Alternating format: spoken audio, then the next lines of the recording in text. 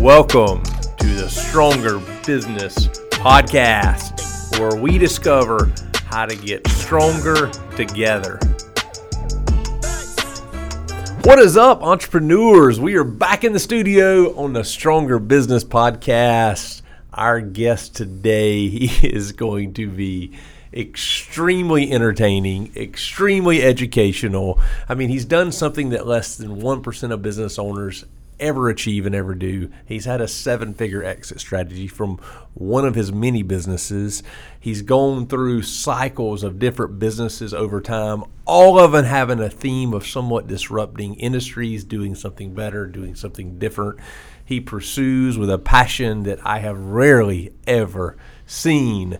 The energy, the expertise, the things we're going to learn on this podcast from my man, Eric Vevang, is going to be amazing. Eric, welcome to the podcast, buddy. Thank you for having me, Chad. Thank you. All right, man. Today is going to be fun. We were sitting here chatting about business, and just in the 10 seconds we were talking before we started this podcast, I learned you have a new business, something you started recently, which we're going to talk about at some point. We're going to get to. But before all that, man, where did your entrepreneurship, where did your business journey start? Have you always wanted to own your own business? Have you always been a hustler and a wheeler and dealer? How did we get to the starting level of Eric Vevang, the business owner? Absolutely. So I think my very first journey with money was with my dad when I was 5-6 years old. And just to be really clear, we were pretty much homeless. And a lot of my childhood was really crazy. And this part of my life, I remember we were homeless. We lived in a car, and by evening, my dad would deliver pizzas. Okay. For it was Pizza Hut or Domino's or whatever. And I remember, it was all about I would sit there and I was hoping he got a good tip, because if he came in the car and he got stiffed, and maybe got $1 or less, he was super mad. And I remember going oh man. So what happened over time was I'm in the car man, I sure hope these people tip him good, because when he got a big tip, $5 or $10, he's in there, the radio's going up, we're having a party, everything's great. Next house, they stiff him again, and now the mood's back somber. So as a kid, listen, I know this is probably childhood trauma, we could classify it there, but as a kid, I found out early on that when people get a lot of money, or to him $5 is a lot, people are happy, and if we don't get money, people are sad. So then my first going out there and doing business was on the golf course. So my dad ended up leaving my life about 6-7 years old, and then my grandparents took me in, and we lived on a golf course right on the 7th fairway. And of course the golfers would slice the ball, it'd go into our yard, and I set up a little stand and I sold golf balls.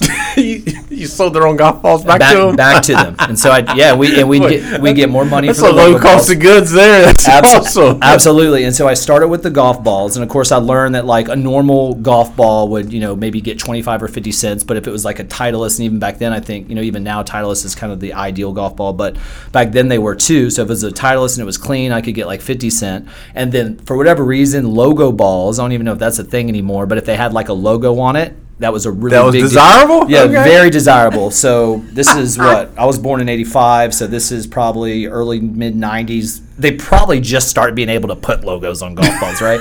So that was a big deal. So I could sell logo balls for $1.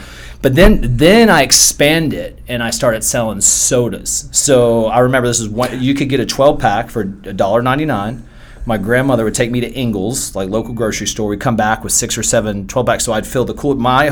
All summer long, my morning started with, bringing the golf balls. I had a card table set up right there off the, 7th fairway, and we'd fill a cooler, ice, the whole thing. But you know what I did, right? I drank the profits. So by the end of the day, I'd be all jacked up. So I'd have 6 Cokes. The golf course didn't shut you down, or so they did have Marshalls, and this was like a smoke and mirrors. You had dude, you had to throw a sheet over your stand. Yeah, I remember my grandmother going out there a couple times and defending me and be he's just a kid, let him sell. But they would shut me down sometimes, especially during tournaments. If they had tournaments, they'd shut me down. But man, I really enjoyed doing that. a whole lot, and it was fun. You know, the guys coming to talk to me. I remember one time, probably a lot, they would ask me if I had any beer, and so or alcohol, right? And so I would go back to my grandma. I'm like, hey, I mean, these guys if I had alcohol. Some beer, we could crush it. We could have really crushed it out there, man. So that was my first business, I guess. Man, I love how at an early stage it sounds like a tough childhood and things you went through there that I'm sure was hard physically and emotionally. But it's interesting. I've never heard anybody make that connection between like money being in a good mood and not money being in or low tip being in a bad mood. And so, man, that's an interesting dynamic of how that connects and kind of changes your mindset on money and how that things change hands and kind of guides you from how you look at things. I'm so intrigued by the psychology of money and how it's such a taboo subject in our society, and nobody wants to talk about money or talk about how much you make or talk about what things cost, or even people don't want to tell you their pricing sometimes, even as business owners, entrepreneurs. And because of that, people tremendously undervalue their services or their products, and they don't charge it. And so the whole like psychology of money and how people get there and how they're raised and stuff is just super interesting. Well, speaking to the tip thing, the reason I brought that up, it was recently that I made that connection to my dad and the pizza delivery job, because I was out with someone recently and they're really well off. I think I can't remember who it was, but I mean they're doing well. In fact, they're probably doing more well than I am. And I noticed they were like, yeah, this person. They made that comment, right? There's some people that always tip good. There's some people that never tip good, and then there's those that base their tipping off of what they perceive as good service or not good service. And so he spoke out loud. He's like, this person's not getting anything or whatever. And it always, it hurt my heart, because it's like me, I'm that guy that I always tip like way too much probably, and I committed to that even when I was like young and broke. It's just, and it's because of that, because that guy was asking me like, why would you, like, what's your psychology behind this? Why would you tip this person even if they did a bad job? You need that lets them know that they need to improve. And like, I think that's the mindset a lot of the world, like, get what you deserve or whatever. But I'm just like, I always go back to that little kid, like, man, this could change. A good day or a bad day for this person. You know what? Maybe this person, like, maybe I did get bad service, but maybe they're having a bad day, and this could be the catalyst that flips it. And maybe the next person, and that's not to like. That's not something I just came up with. It's just something that happened in my life. Sure. You know what I mean? I don't do this to like, I'm not saying it in a bragging way, but it came from that. And I think it's actually one of the keys too that's always helped me in business, having that kind of open hands mentality. Yeah, but on both sides, sharing in what you're making, your success, and giving, and probably also the pursuit of money. And as for all of us at all stages of life, we're in pursuit of happiness, and if you connect money to happiness or money to a good day, then you want to make more money and then giving money. So I love that, man. That's super cool. All right, so we're operating Eric's outlet golf ball depot over here and beverages on the side. Did you know at that point, hey, I want to be a business owner. I want to own a pro shop or a convenience store or something from that. Absolutely. So like 6, 7 onward, now that I'm living with my grandma, like that's the MTV era, right? So all these, hip hop's coming out, all the crazy videos, MTV Spring Break. So, at 7, I was already thinking girls and Lamborghinis. Like, I love it. I had posters of both. Yeah. So, like, even on my, I had this mirror, and I remember, of course, Michael Jackson was huge. And so I would, like, turn on some Michael Jackson, and then I'd dance and stuff. And right on I can remember this desk. I had this yellow Lamborghini, with, like, now it would be like a really old school. It's like an 80s model probably, or 90s model, and it had the flip up doors. And I'm like, one day now, I still, just so the audience knows, I still don't have that yellow Lamborghini. I'm not even sure I would get it anymore, because I'm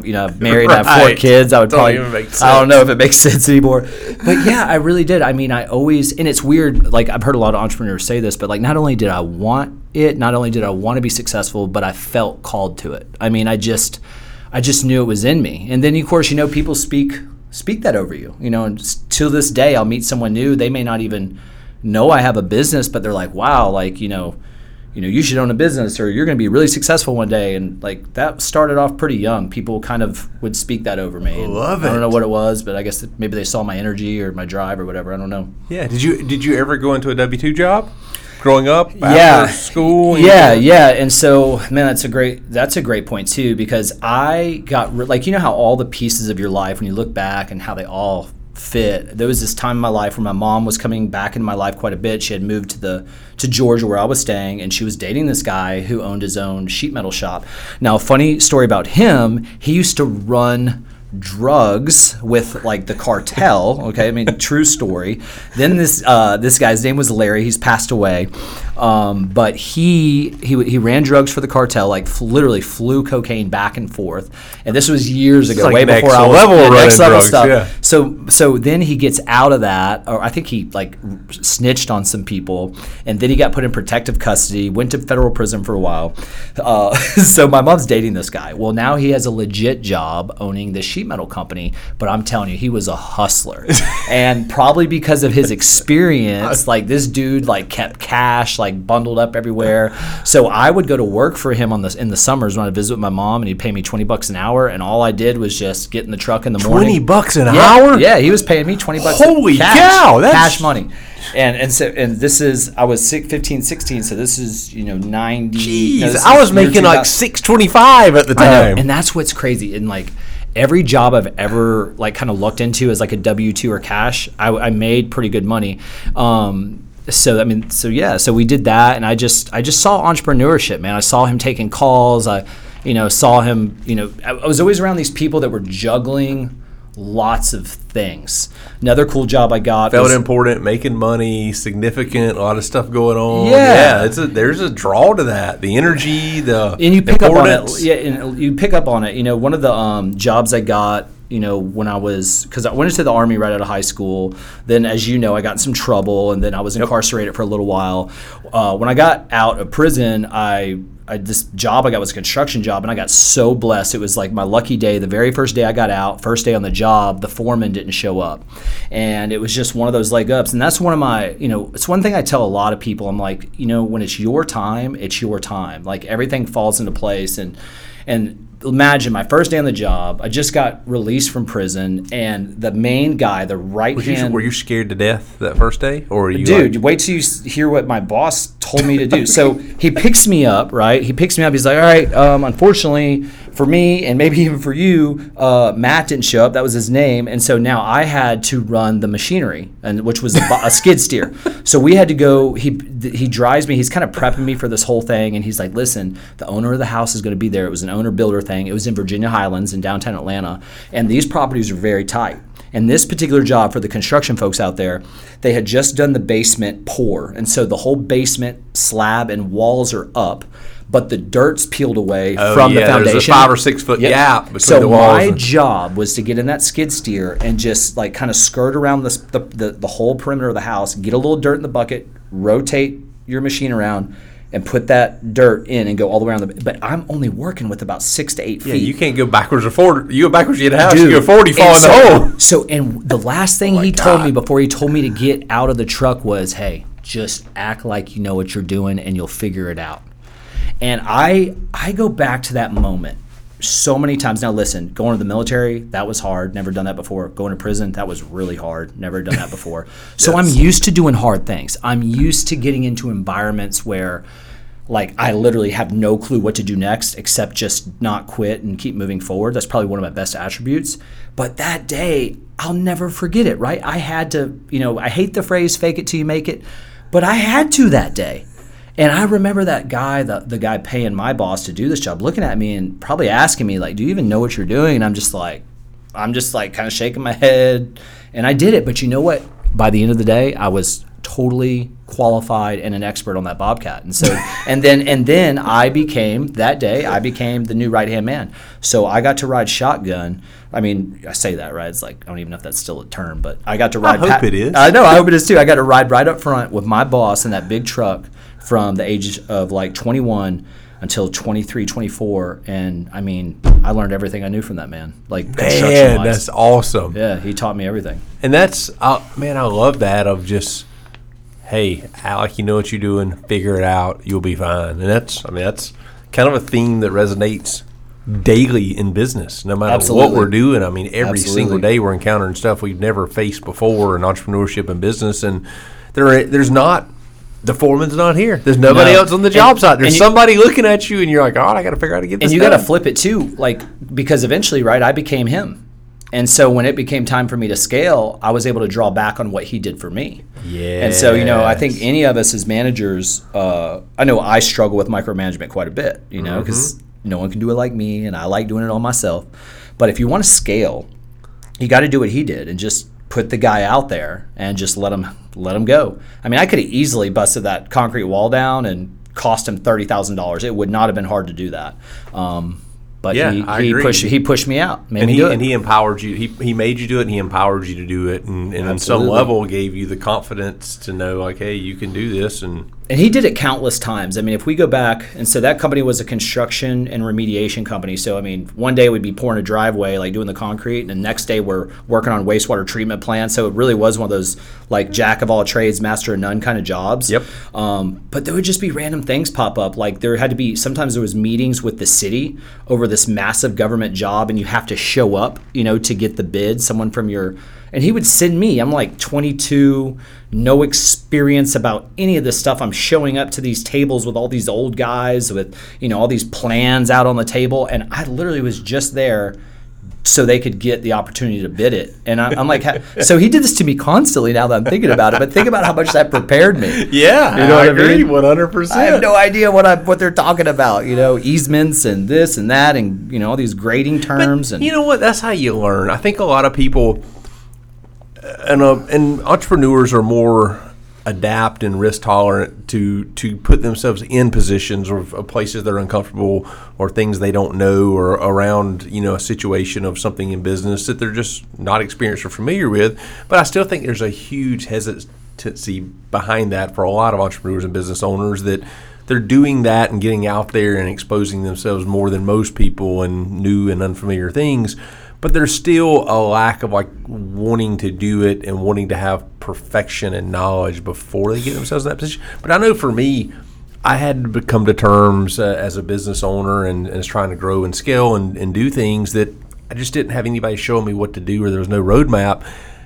I just learned faster and better by putting myself in those positions instead of trying to read a book or learn about it online or some other format. Of course, there's something about that Bobcat. You could have spent 3 weeks trying to learn on paper on the computer how to run a Bobcat or even practicing in some safe area of some gravel yard of dirt and gravel moving stuff around. But what you learned in that 8 hours backfilling that basement is more than you could have ever learned in weeks or months of doing it in any other capacity. Absolutely, Chad. I think, the older I get, the more I realize that I'm not really that special. I just learned because of my life events, I learned somehow to survive really tough things. And so, like you said, I've become very risk adverse. And it's almost like a detriment to the individual who's grown up in a comfortable situation and been exposed to a lot of comfort in their life. That person, if they want to achieve the highest levels of success or just in anything, relationships or financial, whatever, they're gonna that their backs are. They're already kind of behind the curve because of the comfort that they lived in, and they're gonna have to do something extra to throw themselves into those things. Just like you talked about. It is much easier for me. You talked about this new business idea that I'm doing. I've learned now about ideas and visions for business. Every idea that we get, and this is just my truth, and I believe this to be true, that when you get a good idea and when you get a vision for something, I believe you got it because it's possible. I don't believe any idea is bad. I don't believe that these business ideas that we get and the listeners are going to get are bad. I think they're actually possible.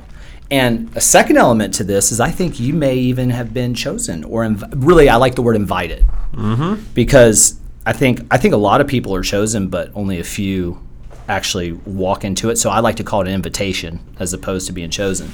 So I think ideas are good. I think they think they all would work. Even the crazy idea that we get, right, of this device and we know we're never going to do anything with it, but we get this crazy idea. It would work if you simply started it and stayed consistent with it. That's right. How long it takes for it to work or what you got to go through to get it to work? That's the unknown. So as I'm getting older, I'm like, okay, I got an idea.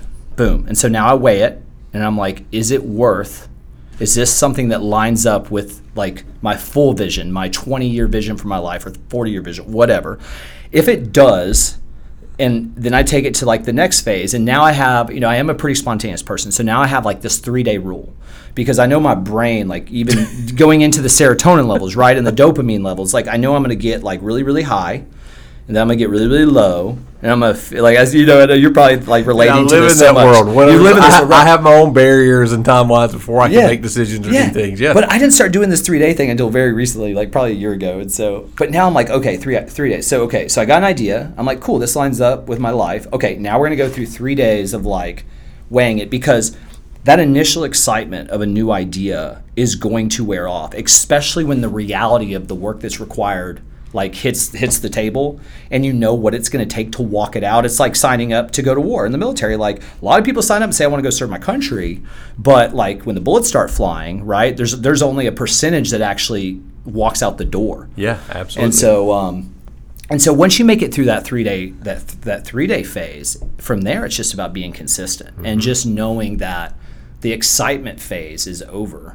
And there's a lot we could dig into that, because that's where I try to live now, is managing. I do have lots of energy, but being a father and a husband, and also now having multiple companies with partners now and employees, managing me is now becoming a big priority. 100%. I live in that world too. Yep. I've learned so much through the mistakes I've made through that process. Yep. For me, my buffer, I have a 24-hour rule, and it started anything over $500, any expense or any outlay or contract or anything I sign worth more than $500, I need 24 hours to think about it, because I'm quick to want to make decisions. I want to say yes. I want to do things that, so ultimately 80% of the time are bad decisions or something I shouldn't do or doesn't line up with the direction I should go. So for me to help control spending and help control bottom line of companies and business and personal life, I'm like, there's nothing I should ever have to impulse decide over $500. I should put a 24-hour period in thinking about that. But what became more powerful than that for me is after I put that in place for a couple of years, and I do that with business partners too. We have in our things we own together, we have a certain level. We can't make decisions without both of us approving over a certain amount. Awesome strategy I recommend for everybody. Yeah. But what I learned more than anything, a couple of years into that, I implemented, before I do anything that's going to make me over $500, before I agree to anything that's a $500 or more revenue generator, I need to put a 24-hour period with it. That's good. Because what was even more detrimental to me is the entrepreneurial curse of chasing shiny objects or chasing business ideas or chasing this or going to, let me go do this and make money. I'm drawn to money and happiness. I'm laughing because I'm laughing because I need to do what you did first, now second. Because I do not have limits on myself for spending. I need that though so bad. I cut out 80% of my spending of bad decisions on high ticket items, and I cut out 80% of the races I was running and things I was chasing down that did not line up with my 20-year goal. Well, it probably helps you looking at guys like me, P&Ls, and you're like, man, these guys, they're like blowing their money. I need to do something about myself. I mean, for all of us, it's the spending money side, but more detrimental for me is you talk about business ideas, you talk about opportunities. Like at some point we're drawn to those things, and I would start chasing things that make me money or that are opportunities, but are contradicting my 20-year goals or the direction I want to go. All for chasing the opportunity or chase. So I'm like, I got to reel this in. And so that's kind of been my similar filter of how to do that. So when I met you, man, you were in the sod business. You had Atlanta Sod Company. Yep. You were crushing it. Yep. We got introduced because you were about to consider going in through a transition of selling your business. Really quickly, how did you get into the sod business? How did you grow it to where you were at? And then why did you decide to sell it instead of continuing to harness it for the cash and capital behind it? Absolutely. So again, kind of stumbled into that too. So when I was working that construction job, we were pouring driveways and doing a lot of the infrastructure for this row of 4 houses for a builder downtown Atlanta. And one afternoon, he came to me and said, hey, you did all my grading. Would you lay the sod for me? And immediately I'm like, I don't do that. My mind, like I didn't have like the mindset to even say yes to that. So what I did is I recommended him to my friend who was a landscaper. My friend did the job, got the job, and did the first house. And when we came back, he kind of commented to me, and to be honest, it wasn't the best job. Like it was pretty bumpy, and it didn't get rolled out, and it wasn't level.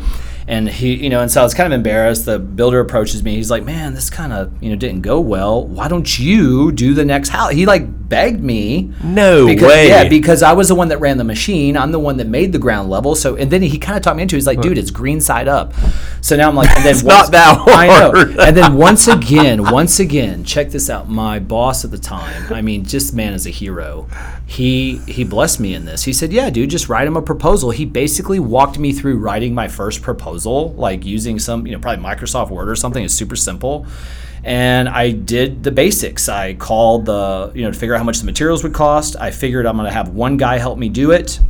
It's going to take me 2 days. And so I bid myself in there $400 or around $500 profit, like for 2 days worth of work. And everything went really well. And I'll never forget, you have these light bulb moments in life. And at the very end, I got my check, right, and paid my buddy, his part of it. And everyone was paid, and I made $400. And at the time, I was only making $15 an hour. So this was almost a full week's paycheck after taxes. And, dude, that was the moment where, the seed was sown. That seed was in there, soil was covering it, and it was ready to start taking root. And it would be a year later. And dude, to be honest, I got fired. I got fired from my job. No way. Yeah, that's a whole long story. But I started going to college, and I met this chick. Oh, there, yeah. So I was in college. So I started going to. I was like, construction sucks. So I started going to Georgia State to do aerospace engineering, and I was going to be a rocket scientist. I had this whole plan, and then I met this chick, and then that became my priority, right? Because now I'm wanting to get married and all these things. Well, I was underperforming at work, and yep, and I got fired. So going back to the W-2 question earlier, the most I've ever made on a W-2 working for anybody in my life was $15 an hour. That's the most I ever got up to. Wow. I wasn't making $20 an hour when I was 16, but that was cash. Yeah. So most I ever made was $15 an hour. So when I got fired, dude, it was 2008, 2009. I was heartbroken. I remember there was a part of me though that was like, you know what? So you cared. So it was. Oh, dude, I had just bought a house because everyone could buy a house in 2008. What? Yeah, You bought a house on $15 an hour? Yeah, dude. That's why the economy crashed. Oh my God! I'm telling you. You bought a house in Atlanta on $15. Well, Conjures Covington area. Okay. But seriously, I got my mortgage. I got my house 6 to 12 months, in the middle of the housing bubble is when I got it. So it all makes sense. Yes, I was 23, 24 years old, $15 an hour, I got approved for a house. Oh my God. No lie. It was a $105,000 house, $800 mortgage, and I got approved for that bad boy. Probably no money down.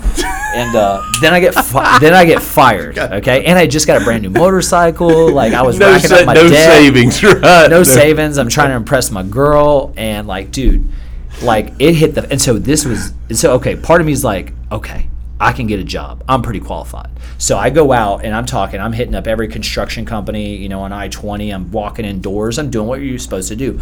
Nobody would hire me. I go 3-4 weeks, nothing. And so I do what I think the only thing I could do at that time is I got on Craigslist. Craigslist was a big deal at the time. Yes, for sure. I and love Craigslist. So I hope this helps someone. The very first thing I came up with was not the sod. I was going to do fencing. And I think I had some experience building fences, and that was the first thought on my mind. So I started advertising for fencing. I actually got some calls, go out to the job site, and my very first bid for a fencing job was so out of my league. It was concrete pillars, iron gates, and it's crazy that my first call was probably a $200,000 project or more. And I walked with this contractor around the job for about 15 minutes, and finally I just didn't know what to do. I literally told him, I said, hey, I just have to tell you, I don't know what I'm doing. It was so humbling, to tell this guy. So then I went back to the drawing board. Okay, fence company. No, and I learned some hard lessons there, right? Because that's probably the best thing that could happen to you. You got some $1,000 wood fence job. So it would have been a whole different outcome. I know, man. So I just go back to the drawing board, and then I had this conversation. You hear people say this all the time. I have this conversation with myself, well, what do I know how to do? I don't have money to get started, to where where that requires startup. I had a truck. Now that was great. So, dude, I remembered. Oh, I can lay sod. right? And so one of the greatest things that ever happened to me with the sod was when I went to go get my business name, I used LegalZoom, probably used my last $200 or $300 to get an incorporation. Because it's one thing I always tell people, like, I want it to feel like it was to be real. I want it to be real. Yeah. And sometimes I think sometimes getting that EIN just makes it feel real. Yes, legit. And I really recommend that to people because you can always dissolve it or let it go if it doesn't work out. You're proud of it at that point. I did it on LegalZoom, and you know what I named it? I came so close to naming it like Eric's Landscape Company or Eric's Sod Company. But something told me to think big. And for me at the time, big was Atlanta, right? It's a big market. So I named it Atlanta Sod Company. The fact that you named it that and the fact that that was even available is like unbelievable. Unbelievable. And so when you go into like this escalated so quickly. Once I started advertising on Craigslist, like I started getting calls like pretty like talk about sounding legit. Your name was Atlanta Sod Company. So then like a month or two in it, I had this janky website built by this guy at my church. It was so bad, but it was working. Because of the domain name, the SEO was rising really quick. And so I would have these people call me and say, I bought sod from you 15 years ago and I'm ready to because they were basically, there were some other companies at the time called like Sod Atlanta was a big company. They ended up being bought out. Everyone just thought I'd been around forever, and it instantly gave me authenticity. And then the rest is history. I just had to go out and do a good job, right? Yep. And because I always cared about doing a good job and trying my best, and that's what I did. And so I started, making $100 a day, $200 a day, and you just learn trial by fire. I'll never forget the day I was making only about $100, $200 a day. When everything would clear probably for a month or two, and I was just so proud of myself for that. But then you get your first flat tire on the way home, which costs $130 to fix or whatever, and you're like, well, crap, I guess I better charge, or I guess I better incorporate $200 profit into my bids. Yes, you're learning business. And so, man, like, dude, you fast forward, 10 years later, I learned to where I was clearing anywhere from $4,000 to $8,000 a day. Yep. And all of it came. I never went to business school, and I don't say that as a brag. It's just because, honestly, if I was smarter at the time, I probably could have made it all happen faster. Sure. But where I'm at now, I'm really grateful for all that. And, no kidding. And you asked me the question, just to go through all of that. There's so much there. Maybe we can do another podcast later, but I ended up selling it because halfway through, man, once I started doing over $1 million, $2 million a year, I just didn't know how to handle that. I mean, that's where really? Okay. Yeah, so that was it was really, unknown territory of what to do from here and how to manage this thing. You grew a bit of a beast and a monster, and you're like, what do I do now? That's what happens. I think a single person like running a service business can get it to $250K a year pretty well. And then if you're really hardcore and you work, morning, noon, and night, in the weekends, I think you can get it to $1 million, $1.5 million. But after that, it gets really hard. It's a whole nother skill set. Then you gotta stop doing and start managing, and you've got to learn to manage and scale. And I struggle with that. Delegate. Yeah, it was killing me. Mm-hmm. It was killing me, man. And the only way I knew, and of course I didn't end up marrying that girl from college, thank God. But I met an amazing woman who's my wife now. And we have 4 kids, and even during those times in Atlanta, towards the later years, we had 3 kids. We started out really early, and and the only way I was numbing the pain of working so much all the time and learning and making so many mistakes was by buying bigger houses and fancier cars and bigger vacations. And what happens is it's this feedback loop that's just growing the problem because you're creating more things to take care of. More financial pressure and more things to take care of and more things to do. Yeah. And and that's when I knew. You own more stuff, you got more to deal with. Yeah. And that's when I knew, Chad, that like I knew on paper, I mean, we got to the point where I was doing finally, I learned how to scale, learned how to delegate pretty well. Mm-hmm. And I got to where we were doing, I think, around $3 million a year when I exited, that was kind of a whole new wall that I ran into new challenges. And I just knew in my heart that I needed healing. And I had gained a lot of weight. My marriage was falling apart. I wasn't present with my kids. And I definitely had I had zero passion for what I was doing as well. And I knew, like on paper, again, I'm making probably $600-700K a year, which is amazing. So many people would want to do that. But I needed help. no matter the cost. And so that's when I really explored selling my business, exiting, because I knew I wanted a fresh start. And so that was a journey I went on, learned a lot, and ended up selling the business. Dude, I love that. And that's interesting. That's not the story I thought we were going to kind of unpeel and on that process. But so many business owners find themselves in that position. And, man, I 100% agree with you. It is not easy. It is super freaking hard, and it takes so much sacrifice. But most people, if they're just gritty enough, can grow a business to $1 million. Absolutely. Or $1.5 million. But it is entirely different work-life balance to go from there. And if you're not good at hiring, if you're not good at managing, if you're not good at delegating, you end up just stressing yourself out and doing a lot of the work and trying to be everywhere and everything to everybody, and you become a slave. It's just the wheels start falling off, and you don't know how to keep them on, and so you become that business. Like, you now are being ran by the business. You're not running the business. Oh my God, this is such an amazing episode. I cannot believe we are out of time. But guess what? We're not going to cut this off and end this now. We're going to continue part 2 with Eric Vevang next week in our next episode of Stronger Business Podcast. If you've loved this episode up until now, you are going to be blown away for all that is to come in the next episode next week. Stay tuned. Join us again for part 2 of Learning the Hard Way with my man, Eric Vevang. Thank you so much for joining us on this episode of the Stronger Business Podcast. We're excited to come to you again next week with more tools and tactics to help you get stronger in your business and in your life. Check us out on Instagram at Stronger Business, or follow us on our website at strongerbusiness.com. Have an awesome rest of your day, and we'll see you next week.